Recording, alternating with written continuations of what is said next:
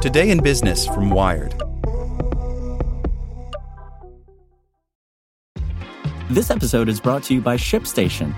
You know, some things take a lot of work, like sending little robots to far-off distant planets. And just as that's challenging, so too is running a successful e-commerce business, especially when there's so much to do.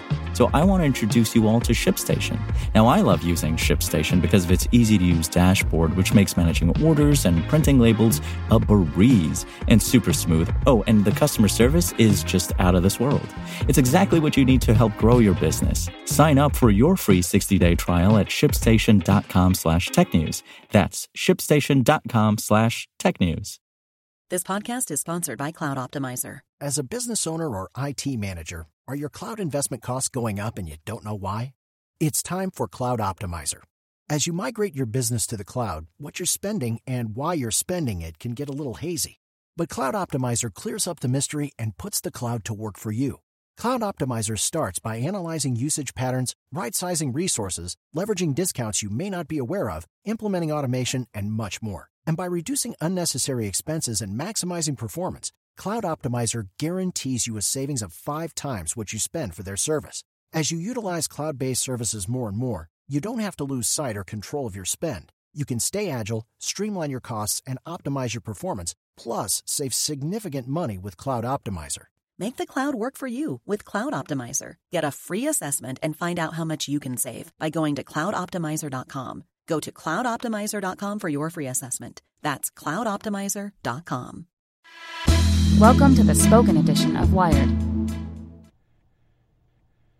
Apple's real reason for finally joining the net neutrality fight, by Clint Finley. Over the past few months, as the Federal Communications Commission has moved closer to weakening net neutrality protections, countless tech companies have signaled their support for a strong and open Internet.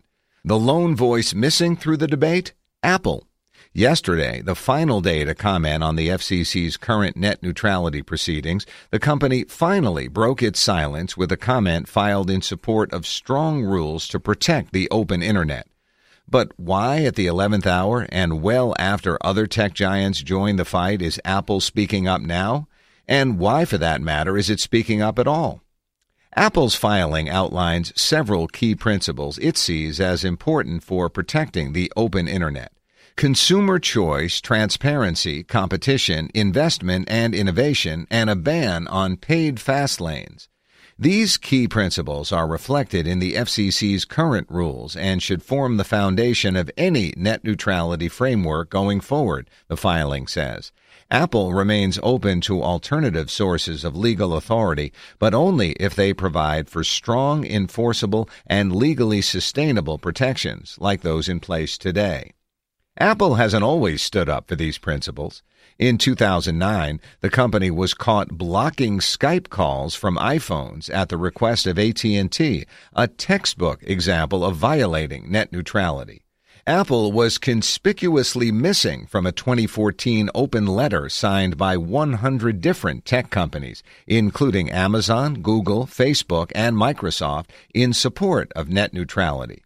It didn't join the Internet Association, a coalition of Internet heavyweights that has lobbied in support of open Internet rules, nor did it participate in this year's Day of Action. The first sign that Apple was rethinking its position came earlier this year, when CEO Tim Cook voiced support for net neutrality regulations during a shareholder meeting earlier this year. "We stay out of politics, but stay in policy," Cook said during the meeting, according to 9 to 5 Mac. "If net neutrality became a top thing, we would definitely engage in it." So what made Cook and Company decide that net neutrality was a top thing? Apple didn't respond to a request for comment on why the company held off for so long. And given that its fellow tech giants have already thrown their lobbying weight behind net neutrality, Apple's support for net neutrality probably won't do much to sway the FCC at this point. It might motivate the company's cult following to start paying attention to the issue, which could make a difference as the fight shifts from the FCC to courts and Congress.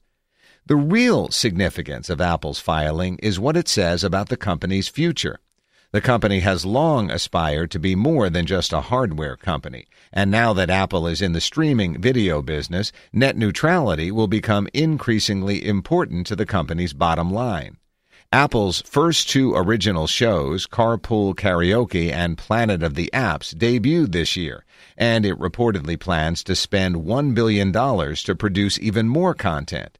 If companies like AT&T and Verizon can hobble Apple's streams while boosting their own, it could be a real problem for Cupertino's video and revenue ambitions. Yes, Apple's interest in net neutrality is likely driven by its business agenda. The same goes for the other tech giants lobbying to preserve the FCC regulations.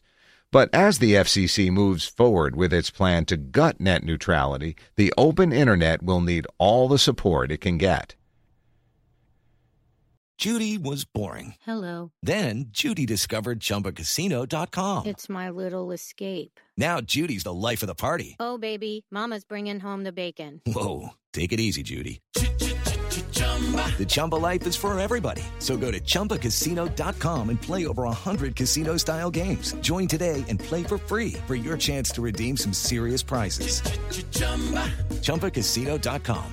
No purchase necessary. Void where prohibited by law. 18+ terms and conditions apply. See website for details.